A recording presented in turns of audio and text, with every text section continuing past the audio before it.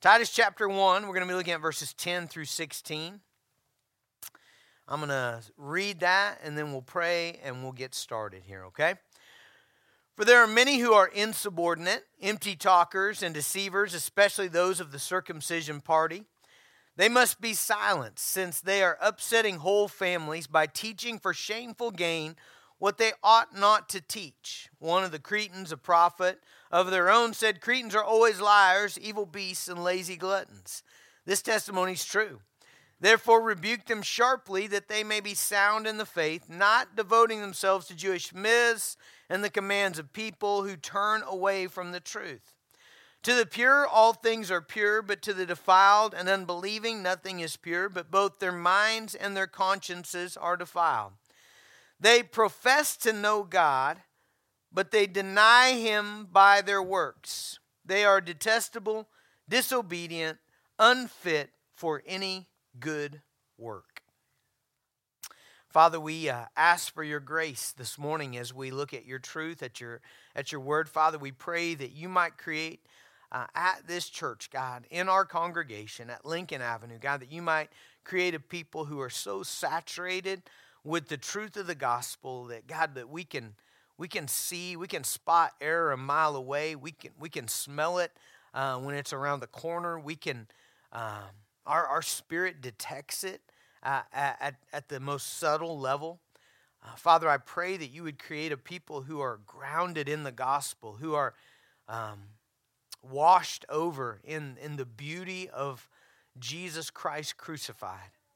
Father, I pray that you might make us a people for whom the gospel is on our lips, Lord, that our children would hear the gospel from their moms and dads, that our next generation and the next generation would hear the gospel from their grandparents, from their great-grandparents. Father, I pray that you would create a people sound and grounded in the beauty of the gospel. Father, please do that. God, please make us those people. Father, we ask for grace as we look at this passage. God, I pray for Hannah and for Junia. God, I pray that you'd bring her into the world safe, God, and healthy. And Father, we pray that it would happen soon. And God, that you would just pour out your protection and your provision. In Christ's name, amen. All right, so we've been talking, we talked actually a couple weeks ago about the uniqueness of the day in which we live in.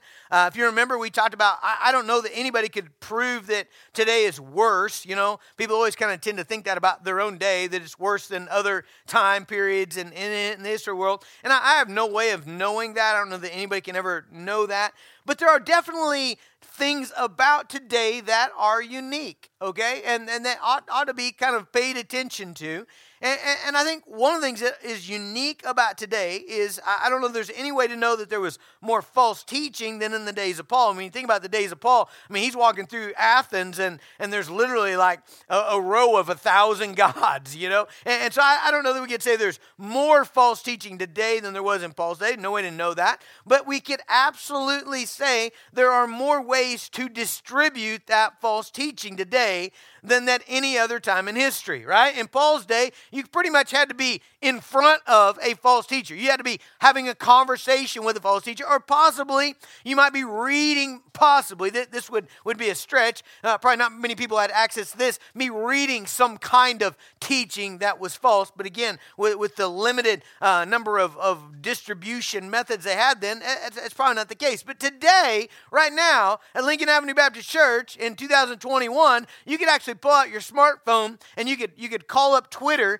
and you could find false things about Jesus in about 10 seconds, right? Like you can find people saying untrue things about the gospel, untrue things about the Bible, untrue things about Christ. I mean, that's how easily accessible it is in our day. And so it's everywhere.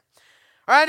And so more than ever, we need what Paul is encouraging Titus with in this first chapter. If you remember the sequence of what we've looked at so far, in the first few verses, Paul talks about his own testimony. Okay, this is who I am. I'm a servant of God.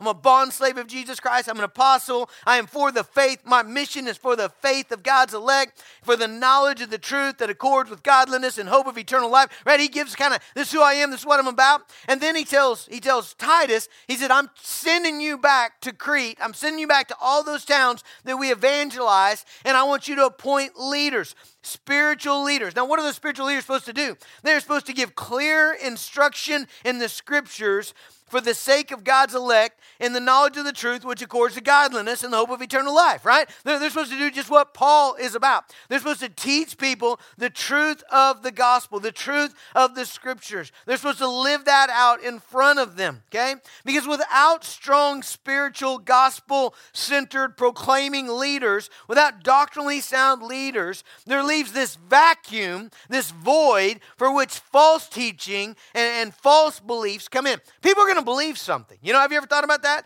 There is nobody on this planet that doesn't believe something, right? Like everybody believes something. Everybody believes something about life. They believe something about death. They believe something about heaven. If they believe in a heaven, they believe something about hell. If they believe in a hell or judgment, they believe something about, everybody's believing something. And so when you don't have the right thing, what are you going to have? You have a void that just sucks up the wrong things, all right? And so Paul's answer to false teaching and false doctrine is solid leaders who will consistently preach and teach and correct and rebuke in solid scriptural gospel truth. The answer to false teaching is to raise up a congregation of dads and of moms and of small group leaders and of Sunday school teachers who are sharp in their discernment and who are able to spot a lie a mile away and who are committed to proclaiming and saturating the people around them with the truth, okay? That's Paul's answer. That's what he's telling Titus to do, okay? Now, he says, appoint leaders. We just spent 2 weeks looking at that, and now he gives kind of the reason why. Verse 10, why? Because there are many, okay, lots of people, this is verse 10, who are, and then he gives some descriptive words here, insubordinate. In other words, they do not submit to the authority of the scriptures, okay? You'll find two groups of people today. You'll find one group of people that basically is over the Bible. This is their theology. I am over the Bible. I will tell you what I believe is true in this book. I'll tell you what I believe is false. I'll tell you what I'm going to live by, what I'm not going to live by. In other words, they are above the authority of the Bible. You find these people saying things like, well, my Bible said, or my God wouldn't do this. Like they're above him. They're actually telling God what is right, what is wrong, what they'll accept, what they don't. And then the other kind of person is one who has the Bible above them. They're the kind of person who says, like, I am submitting to the authority of the scriptures. And so Paul says there are many who are insubordinate. They will not submit to the authority of the scriptures. The second descriptive word there in verse 10 is empty talkers, okay? Lots of talking, very little truth. Lots of talking, very little life transformation. A phrase we're going to come back to again and again and again in this message, and really in Titus in general, is Paul's own testimony in verse 1 and 2, where he says what he's about. He says, I'm about the knowledge of the truth which accords to godliness. Okay, one of the ways that you know truth is that truth changes people. It changes their lives. It accords with godliness. The truth of God that transforms people. All right? And so he describes this other group of people who are insubordinate. They don't submit to the scriptures. They are empty talkers in the reality that they are not transformed. Whatever they know did not accord to godliness. It did not result in godliness. And then finally, he describes them as deceivers. Okay? That's all in verse 10 there. Insubordinate, empty talkers, deceivers. Okay? Deceivers for a particular purpose. Verse 11 says, for shameful gain. Okay, look at verse 11. They must be silenced since they are upsetting whole families by teaching for shameful gain what they ought not to teach. Okay, now what is shameful gain? Well, that's something in it for you, right? It could be financial gain. It could be power. It could be control. It could be reputation. It could be notoriety. It could be so that people would make much of you. But for whatever reason, whatever their gain is, they're teaching wrong things for their own influence. All right, now how may that look? By the way, let me show you some other passages in the scripture that talk about this very same thing. By the way, 2 Timothy is the book right before Titus. 1 Timothy is the book right before that, and we're going to spend a bunch of time in both of those books today because they're both written by Paul to pastors, okay? Timothy's in Ephesus, Titus is in Crete, and so they're dealing with a lot of the same things, all right? So 2 Timothy, just like one page in my Bible prior to Titus 1, in chapter 4, verse 3 and 4, says this. Says, for the time is coming when people will not endure sound teaching, but having itching ears, they will accumulate for themselves teachers to suit their own passions, and they will turn away from listening to the truth and wander off into myths. In other words, people usually have some kind of motive for their believing the wrong things. All right, so let's kind of play that out in our minds, maybe just hypothetically here. So for instance, if teachers want to gain power and influence over other people, if they want to gain maybe even money, okay? If somebody wants your money, then what would be a good theology to teach there? Well, it would be a theology of a gospel of an easy life, a gospel of wealth and health. It's actually called something in our day, isn't it? It's called the prosperity gospel, right? And it goes something like this. Hey, listen to me, guys. I'm going to tell you, I've got the key for you guys to be able to live a rich, comfortable, healthy life and overcome all the problems and difficulties in your life, right? Now, if I'm telling you that, man, that's appealing, isn't it? Like that's appealing. In fact, if you buy into that, I've kind of got you, don't I? I've kind of, you're beholden to me. You're going to want to listen to me. You're going to want to give money to me. You're going to want to invite me over, right? If someone can show you how to be rich, healthy, comfortable, popular, heal you, okay, you're going to listen to that guy and you're going to follow that guy. You might even buy him a jet. Who knows? I don't know. I mean, it happens, right? If you've watched the American Gospel that's on, used to be on Netflix, but I think they took it off because of this. Anyway, so again, let's play it out another way. Let's say a teacher wants to promote his own superiority over other people. Okay, so a teacher wants you to know, hey, I've got the truth. You don't have the truth. You got to listen to me because I've arrived at a level that you're not at. Okay, you know what he's going to do? He's going to preach a gospel of law. He's going to preach a Jesus. Here's what I call this: a Jesus plus gospel. Okay, so it's like I'm preaching you Jesus, but also, we're going to add in, so it's Jesus plus and whatever this is that I'm better than you at, okay? And you got to look to me at. And when you don't measure up, I'm going to remind you that you don't measure up. I'm going to keep you under my thumb. And if you try to back out of this deal, we're kicking you out of the club. Almost all Jesus plus gospels have a kicking you out of the club element to it. Like we're the only ones, and if you don't do it our way, then you're out of the club and you're lost, okay? Or maybe, for instance, if a teacher wants to live a life of sin. So maybe you got a gospel teacher who's saying, hey, I really like to live a pretty loose life. Well, he's going to preach a type of grace that doesn't transform. A type of grace that forgives but does not captivate the heart, does not transform the will, does not cause you to be more like Jesus. It's a free grace. It's a free atonement that doesn't have any transforming element to it. And on we could go. But for whatever reason there is a shameful gain. They deceive for shameful gain. And then he goes on with one other descriptor word here, or descriptive phrase here in verse 10. He says, especially those of the circumcision party. Now that probably tips us off that Titus is probably dealing with some Jewish people who were what has come to know, the phrase commonly used for these folks is the Judaizers. You're not going to find that in the Bible. It's a phrase that we've kind of come up with, not we at Lincoln Avenue, but Christian culture has come up with to describe these guys. And basically, they were this kind of Jesus plus group that was like, well, yeah, you got to have Jesus. He's the Messiah, but you've also got to become a Jew, okay? So they were all about circumcision, okay? They were all about, because that was kind of the sign of the covenant, and so they were all about, you had to be circumcised, or if a Gentile, that's us, right? If you were come to Jesus, well, you got to have the food laws, and you got to be circumcised, you got to do all these things. In fact, if you've ever read the book of Galatians, there's a great story or an account of how Peter I'd come to realize that, hey, there isn't a Jesus plus gospel. It's a Jesus alone gospel. And so everybody, Jew, Gentile, Roman, American, Chinese, whoever it is, that you can come to God simply through Jesus Christ. And Peter had embraced that. right? And so they're at this Gentile gathering. I think they're at Antioch, and they're eating. They're having a big meal, probably having some pork chops, maybe having some bacon. I don't know. Peter's probably living it up for the first time in his life, eating some bacon, some sausage. That's kind of the way I picture it. And all of a sudden, in comes these people from Jerusalem, these Judaizers. All of a sudden, Peter real slyly gets up from the table and kind of walks over away from the Gentiles, away from everybody else. And man, Paul calls him out.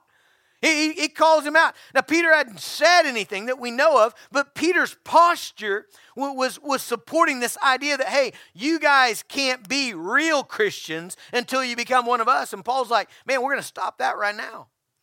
And so probably Titus is dealing with some folks that were in that camp. And here's what he says. So basically, this is who he's dealing with. And he says this. He says, these people must be, verse 11, silenced. Okay? I know that sounds kind of brutal. Okay? Paul's not talking about any kind of assassination or anything here. Okay? He's talking about this kind of doctrine, this kind of teaching, this kind of lie has to be kept from corrupting the church. Now, Paul also describes the people that he is ministering to in Crete, okay? This is kind of a funny phrase, but he says in verse 12, one of the Cretans, a prophet of their own, has said, Cretans are always liars, evil beasts, lazy gluttons. Now, from everything I've read here, Paul's not like taking a mean shot at these folks. Like, this was actually what they said about themselves, okay? So one of the prophets that they all respected and all knew, in Crete had said this years and years and years ago. It became kind of one of the sayings about Cretan people that they were known for being liars. They were known for being evil beasts. Is kind of a phrase that means like a wild and like untamable, okay? So again, they don't submit well, and lazy gluttons. So they're known for their indulgence, all right? Probably not a whole lot different than American culture today, honestly. When you think about lying, I think we may have got a first place award for that just this last year. If you think about lies made in the American culture. So anyway, a culture maybe similar to ours, I don't know. But basically Paul is saying, man, this is what we're dealing with. You've got to rebuke sharply those people so they will be sound in the faith. Now, what is Paul aiming at here?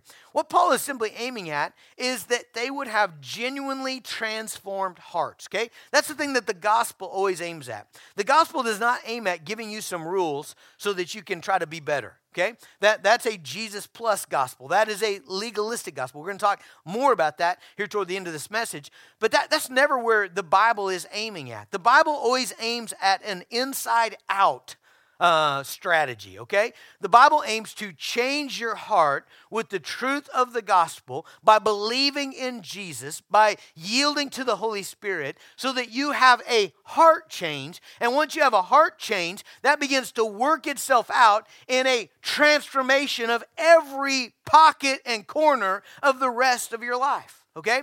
So look at verse 15. Paul says this. He says in verse 15, to the pure, all things are pure, but to the defiled and unbelieving, nothing is pure, but their minds and their consciences are defiled. So again, Paul is aiming at an inside-out transformation. So he's saying, man, if your heart is right, if your heart is pure, if your heart is changed, everything is going to be pure. But if your heart is defiled, okay, if you're unbelieving on the inside, that's going to make everything wrong on the outside. And he uses this idea of conscience, which, by the way, happens a lot when you're talking about false teaching, because false teaching makes your conscience malfunction, okay? When you think about how your conscience works, it's like that warning light in your car, where when your car gets too hot, there's a warning light that comes on and says, hey, you're in danger here, like your engine's in danger, or like if you run the thing out of oil, there's going to be a light that comes on. So it's like this warning light warning you that something is wrong, okay? You should have that. We all actually have a conscience, all right? Everybody, believer, unbeliever, everybody has this guilt inside of them when they do something wrong or when they're about to do something wrong, okay? Now, when you become a believer, you actually add to that the Holy Spirit, who begins to shape your conscience, who begins to serve as a convictor of sin and a revealer of righteousness. And now when you start believing the truth of God's word, you know what that does? That begins to shape and form your conscience so that thing begins to work really well, okay? But here's the thing. False teaching will make your conscience to malfunction. Let me show you a passage in 1 Timothy 4. So again, a couple pages back. So 2 Timothy is the next book back, and then 1 Timothy 4, 1 and 2. Listen to this. Now the Spirit expressly says that in latter times some will depart from the faith by deceiving themselves to deceitful spirits and teachings of demons. That's false teaching. Okay? Then look at verse 2.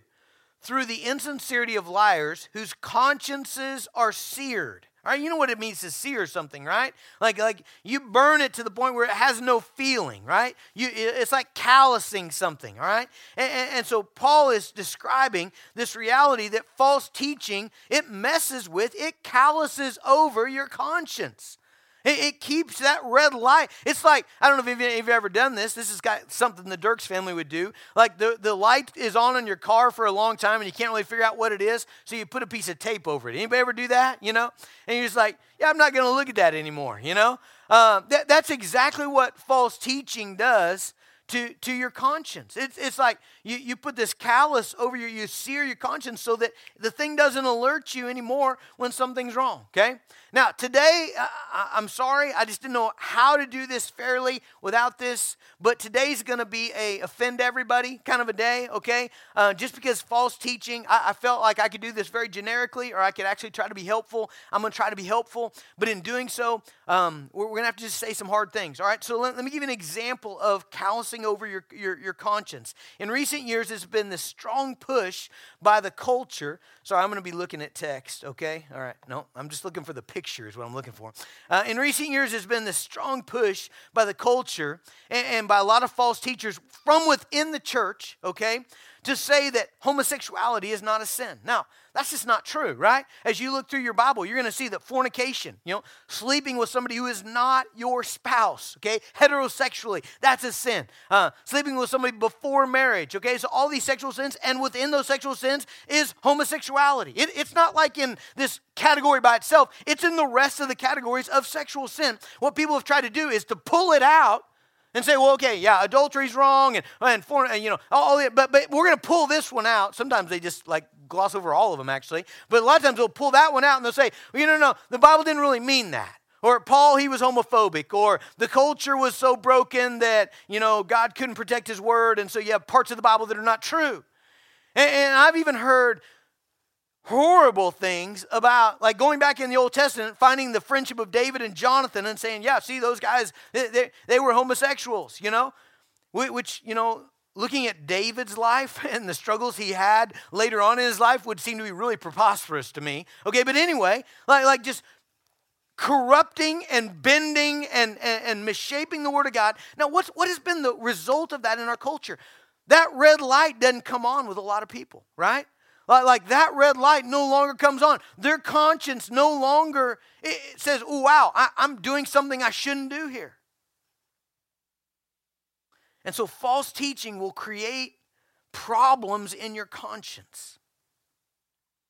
Look at verse 16. A couple more descriptive words here of what false teaching does. Verse 16, right at the end of our passage, it says, they profess to know God, but they deny him by their works. They are detestable, disobedient, unfit for any good work. Okay, so they profess to know God, but they deny him by their works. Now, if you've been here the last 2 or 3 weeks, you know what we've talked over and over again, especially when we're talking about a leader. Okay, so a leader is somebody who not only can speak the truth, but also you see the truth in their life. And if you don't see the truth in their life, then they're not fit to be a leader. Because why? Because remember back up at the beginning of our book here in Titus, Paul says, the knowledge of the truth which accords with godliness. Knowledge of the truth brings godliness. Believing the truth about Jesus. Okay, so let's just be specific here. Believing in the sovereignty of God, believing in the righteous judgment of God upon sin, believing in the deity and humanity and the sinless sacrifice of Jesus Christ, believing in the exclusivity of Jesus. In other words, that he is the only way. Believing that all the world was created by and is sustained by Jesus and for Jesus. Believing that Jesus is life. Believing in the resurrection of Jesus. Believing in the indwelling Holy Spirit. Believing in salvation by grace through faith. Believing in repentance of sin. It transforms a person. You can't truly believe those things and not be changed and not have good works coming out of your life. James said it really well in James chapter 2 where he said, faith without works is a dead faith. Okay? You can have a verbal I believe something, but if there's no works to accompany that, if it doesn't transform your life, then it is a dead faith. If you read 2 Peter 2, 2 Peter 2 is a really interesting passage on false teaching. We don't have time to go through it, but in 2 Peter 2, you have almost an entire chapter devoted to false teaching, and Peter hardly at all mentions the teaching. You know what he mentions over and over and over again? The broken lifestyle of the teachers. How they're given over to sensuality and greed and all these things that shouldn't be they're not Christ-like. And so what Paul is saying here is that truth changes you. It makes you fit for every good work.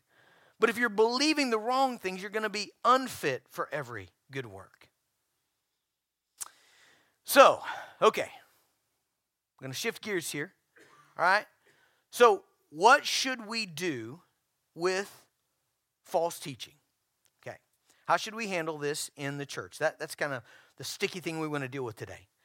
So, number one, first of all, make sure that you're dealing with false teaching. Okay? I need to say something I think is going to be really helpful, and I want you to really take heed to it.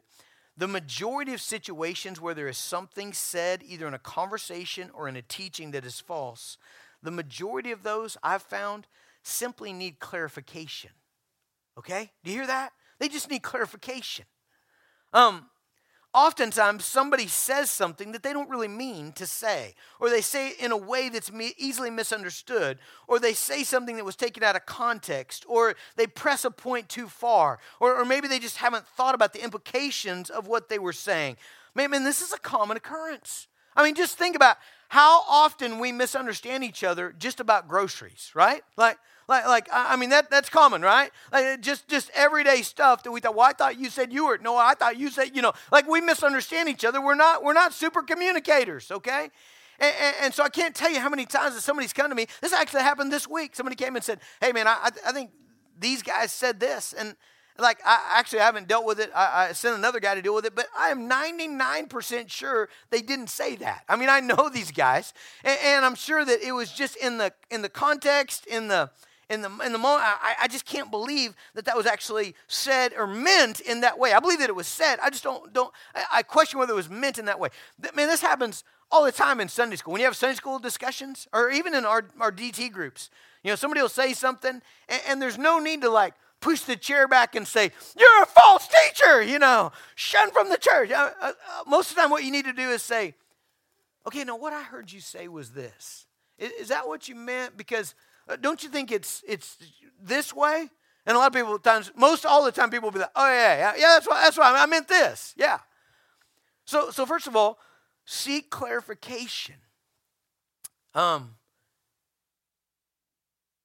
Make sure you're not being misunderstood, and make sure you don't misunderstand other people.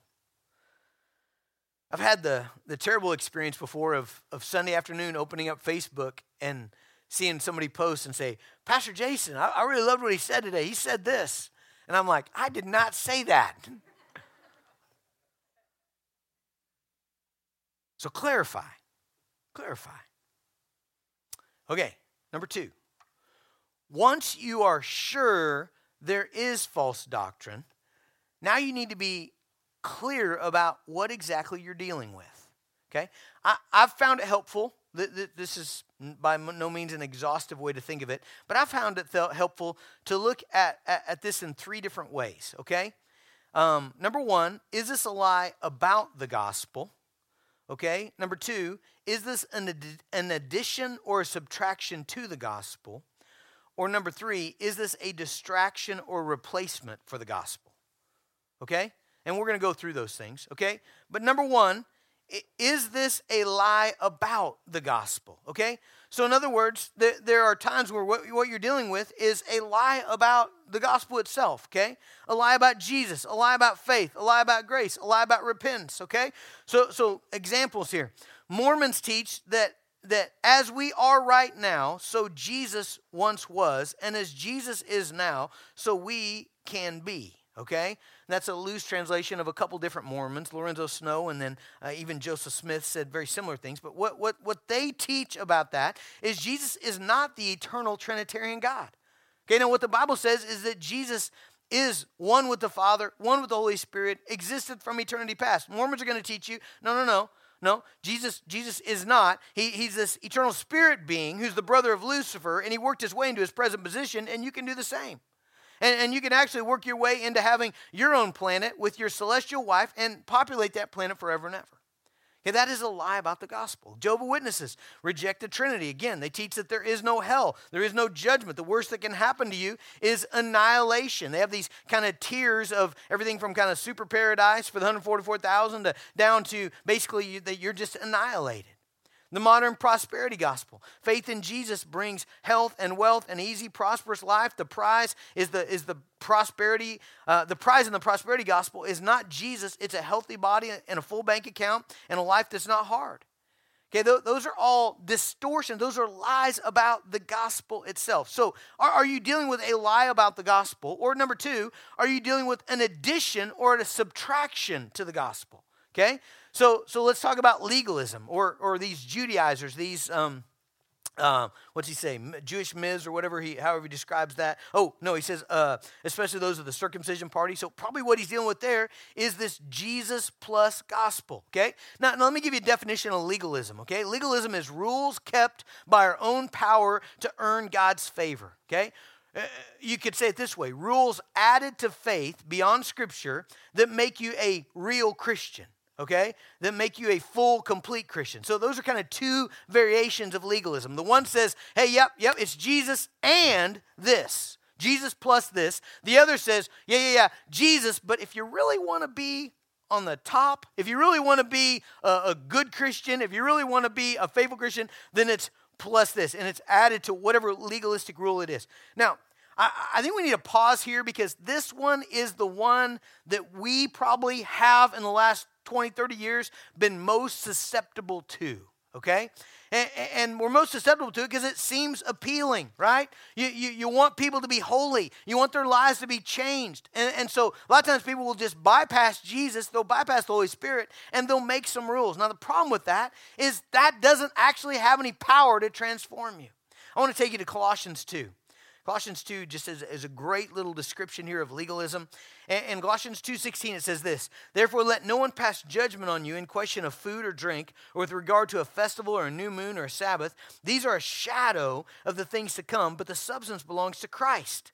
Let no one disqualify you, insisting on asceticism, worship of angels, going on in detail about visions, puffed up without reason by a sensuous mind, not holding fast to the head. The head is Jesus, from whom the whole body, nourished and knit together through its joints and ligaments, grows with a growth that's from God. In other words, the only way you grow is through Jesus, okay? And then just skip down to the last verse there, verse 23. These have indeed an appearance of wisdom in promoting self-made religion and asceticism and severity to the body, but they are of no value in stopping the indulgence of the flesh. They have no power in actually stopping your sinful flesh. In other words, you can be really strict. You can have a really strict rule about dress, okay? I grew up in a community that had really strict rules about dress. Like, okay, women, you can only wear these things. Guys, you can only wear these. You got to have a beard. You got to look this way. You can do all that and have a murderous, bitter, unforgiving heart. True? Like when putting on clothes does not affect your heart, does it? Like nobody's like mad and unforgiving and furious and got hate in their heart, and they put on slacks or a dress and they're like, it's all gone. You know, I mean, that's got no power to affect your righteousness. You can comply with a rule. It's not going to change your heart, okay? You can strictly obey a rule about fasting or about church attendance or rated R movies or secular music or hairstyles or abstinence from alcohol. And you can be the most prideful, arrogant, conceited man alive. You can not drive cars or hold to the old ways or eat certain foods and be a horrible gossip or verbally abusive husband or neglectful wife. Those rules don't actually break the power of sin. Now, again, I'm not saying that we don't need rules. Please, I want you to dress modestly, okay? If you come in here naked, we're going to send you out, okay? Like that, that's just embarrassing. Don't do it, okay? But that's not your sanctification. Okay, that's not how you break the power. So again, Christianity is an inside out, right? It changes you from the inside, okay? Putting on different clothes. Watching different, that has no power to transform you. Sin is a heart problem. Sin is a problem that you got to seek Jesus. You got to believe Jesus. You got to trust and follow Jesus. You got to yield yourself to the Holy Spirit. You got to repent of sin. You got to believe Christ about sin. Jesus crushes the power of sin because he exposes the lies of sin. And he himself is better. You see, this is when you start killing sin, is when you grab onto this reality that whatever you're being tempted with, Jesus is better than that. He is better than that. That's when all of a sudden your heart lets go of that stuff. But you don't want it because Jesus is better. Sin will promise you justice and revenge. It'll promise you meaning and purpose and self-promotion and success. Sin promises you satisfaction in lust and pornography and sensuality. Sin promises security and significance and money. It's a lie. And when you believe Jesus, like really believe him, like, okay, I believe you, Jesus, all that stuff's a lie. Man, the power of it is broken. And then when you go to the next step and say, not only is that a lie, but Jesus, you're the one who will not disappoint me. You're the one who will satisfy my soul. You're the one who will bring justice, who will bring meaning, who will bring purpose, who will bring satisfaction, who will bring security, who will bring significance. And that's when the power of sin is broken. So legalism appears to promote godliness because it tries to strong-arm people into being righteous, but it actually just opens the door to us not being sanctified because we make our own rules. We make our own rules and ignore following Jesus, right? Because here's how legalism works best. You get to pick. Okay, so if I'm going to pick, I'll just tell you what I'm going to pick. Here we go. In order to be a super Christian, in order to be really spiritual, you don't gamble. You attend church services, like all of them. You don't buy expensive vehicles. Okay, that's flashy, that's wasteful. You don't cuss, and you sing loud in church. Now, why did I pick those? Because those are all easy for me. See, I picked ones that are easy for me. I have never in my life been tempted to gamble. Like even as a lost drunkard, I was too cheap. You know, if I got $7, I was going to buy a 12-pack of beer. I was not going to go gamble. You know, it just has, I'm saying in my worst state, I was never tempted by gambling. It seems like a ridiculously dumb idea.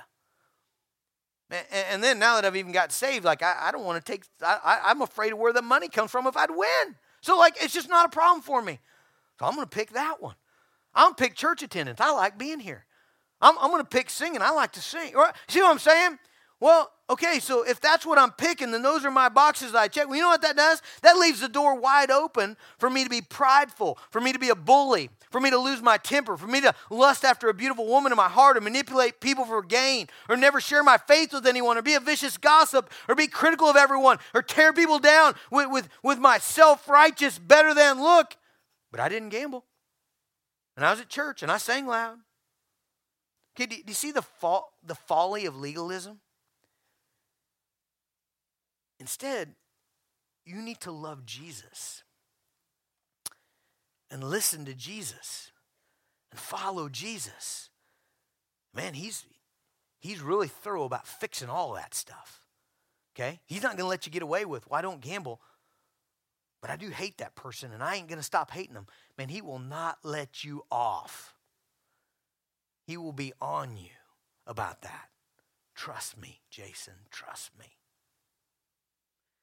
How do you know whether your works are by faith or a part of a legalistic structure of self-righteousness and achievement? Well, that's a big question. That's a whole sermon or a series of sermons. But let me just throw some stuff out.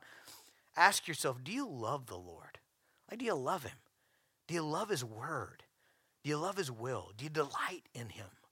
Man, I think that's a crucial key. Do you delight in him? Man, I've seen some staunch, legalistic, I never do this, I never do this, I never do this.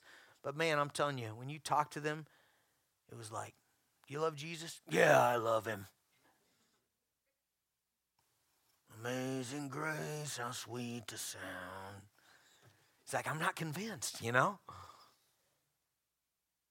Are you hearing his voice? Are you convicted of sin? Do you live in this continual He's speaking to you and pointing things out and empowering you to believe and to be transformed? Are you making spiritual progress? Are you using your works to compare and exalt over others? Is your whole Christian life this? Hey, you're out of line, you're out of line, you're out of line, you're out. Is that your whole Christian life? Man, that's spooky, because Jesus didn't live that way. Okay, third. Okay, so is it a lie about the gospel? Is it an addition or subtraction to the gospel? Thirdly, is it a distraction or replacement to the gospel? Okay, so notice some things in Titus here. Verse 14, he says, not devoting themselves to Jewish myths and the commands of people.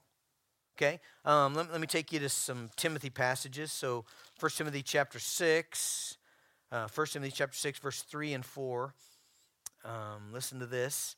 If anyone teaches a different doctrine and does not agree with the sound words of the Lord Jesus Christ and the teachings that accord with godliness, there it is again, the teachings that accord with godliness, he is puffed up with conceit and understands nothing. He has an unhealthy craving for controversy and for quarrels about words which produce envy, dissension, slander, evil suspicions.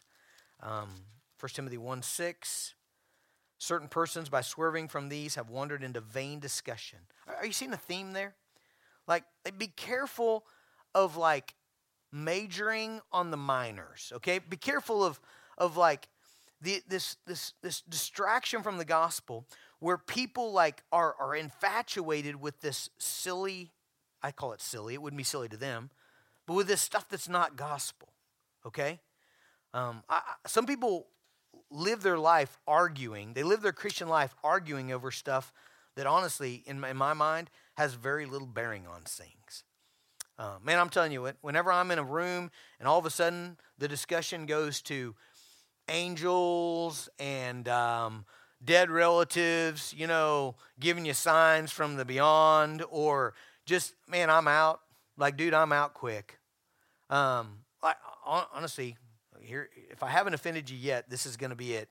Honestly, when it goes to politics saving us all, like I can do a little bit of it, but I'm just not there very long because it's not the gospel. John MacArthur, I was reading him, and he talks about these Jewish myths, and he talks about that evidently, I don't know this, but he said historically it's true, the Jews had this numerical system that they had assigned to all the letters in the Old Testament, and so numbers were really big, And so, man, I can just imagine. I've actually been in some of those discussions where, like, people are, well, this number and this year and this, and like I'm lost in about 2 minutes, and like I'm just not going to do that. It's a distraction from the gospel. Majoring on minor things. Man, do you remember Jesus dealing with the Pharisees? Like he would heal somebody, like somebody's paralyzed and he just causes them to walk. And the Pharisees are over there saying, did he wash his hands before supper? I'm not making that up. It's in there, isn't it? I don't think he washed. Did he use soap? Was it 30 seconds? Was he clean? Hey, your disciples they eat with unwashed hands. Or hey, this was a Sabbath day. Or you remember the one discussion about, hey, we saw your disciples. They picked some heads of grain as they were walking through somebody's field on Saturday. Man, don't be a person who lives your life on these vain discussions. It's a distraction to the gospel. Okay, so know what you're dealing with. Okay, now, real quickly, questions, all right? Is this outside or inside the church? That makes a difference, okay? Why does it make a difference? Well, there's all kinds of lies about Islam and Hinduism and the world that are incredibly deadly, but they're outside, okay? And we should treat those differently than when somebody from within Lincoln Avenue is speaking in the name of Jesus or the Bible. Okay, do you see how those are two different things? Like Hinduism has this whole wacko system of India being the center of the world and reincarnation and karma and all that. Okay, all right, those are all a bunch of lies. But even more dangerous is when Jason stands up and says, Here's what the Bible says in the name, and it's wrong. Okay, that in other words, that's a more serious thing. Okay? So when it's outside the church, a lot of times the proper response is simply avoidance. When it's inside the church, verse 11 says you must silence, okay? So there must be a move to stop the false teaching from happening to the congregation, okay? Other questions to ask. Is this a privately held belief, or is this a publicly taught belief by a teacher, leader, influencer? Okay, the more influential the person and the more well-known the teaching, the more steps you must take, the more aggressive you must take, okay? So for instance, in 1 Timothy 5, we see an example of an elder. That's a guy like me who's like preaching from the pulpit and I'm saying something wrong, okay? So in verse 19, it says, do not admit a charge against an elder except on the evidence of 2 or 3 witnesses. So make sure, again, clarification, people heard that right. Okay, verse 20, as for those who persist in sin, so you come to me privately, hey, pastor, did we hear that right? And I'm like, yeah, you heard me right. Yeah, that's exactly right, okay? Verse 20, as for those who persist in sin, rebuke them in the presence of all, so the rest may stand in fear. That's when somebody's got to get up in the pulpit and say, okay, you heard what Pastor Jason said. It was wrong. We've talked to him. We've tried to clarify. He's persisting in it. He won't repent. So we're going to stand up publicly and tell you what he said was wrong, okay? I don't think you need to do that with a confused new believer, okay?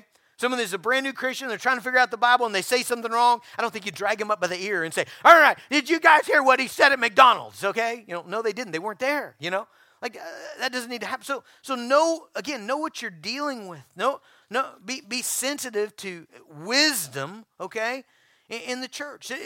Those are different situations. Maybe you have a little-known conviction by an attender, okay? You deal with that different than you do a Sunday school teacher or a small group leader.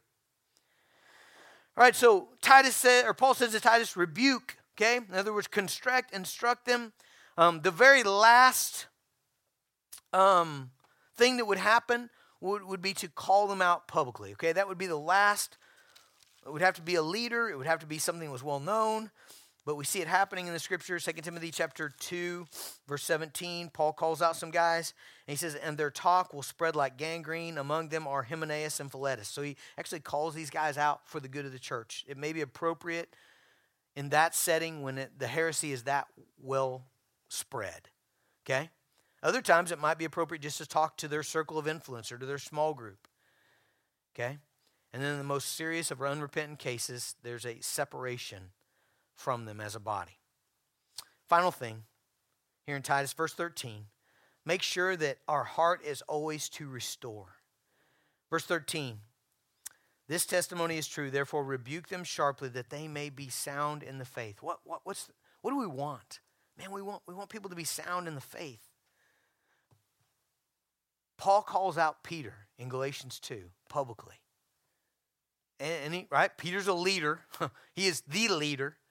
And he's at least showing with his life this Jesus plus gospel. He calls him out publicly. What's Peter do? Peter submits to that, evidently, which is beautiful. And he's restored. Okay? 2 Timothy 4:2 says to use great patience here. It says, through the insincerity of liars whose consciences are seared. Whoop, that's not right. That's 1 Timothy. Sorry. 2 Peter 4:2. Preach the word. Be ready in season and out of season. Reprove, rebuke, exhort with complete patience and teaching. Complete patience and teaching.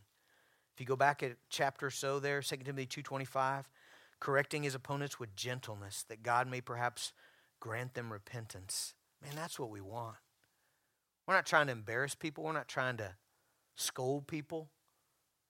We're saying, man, believing the wrong thing is deadly. And so we want to, initially at least, come in gently and patiently with the truth.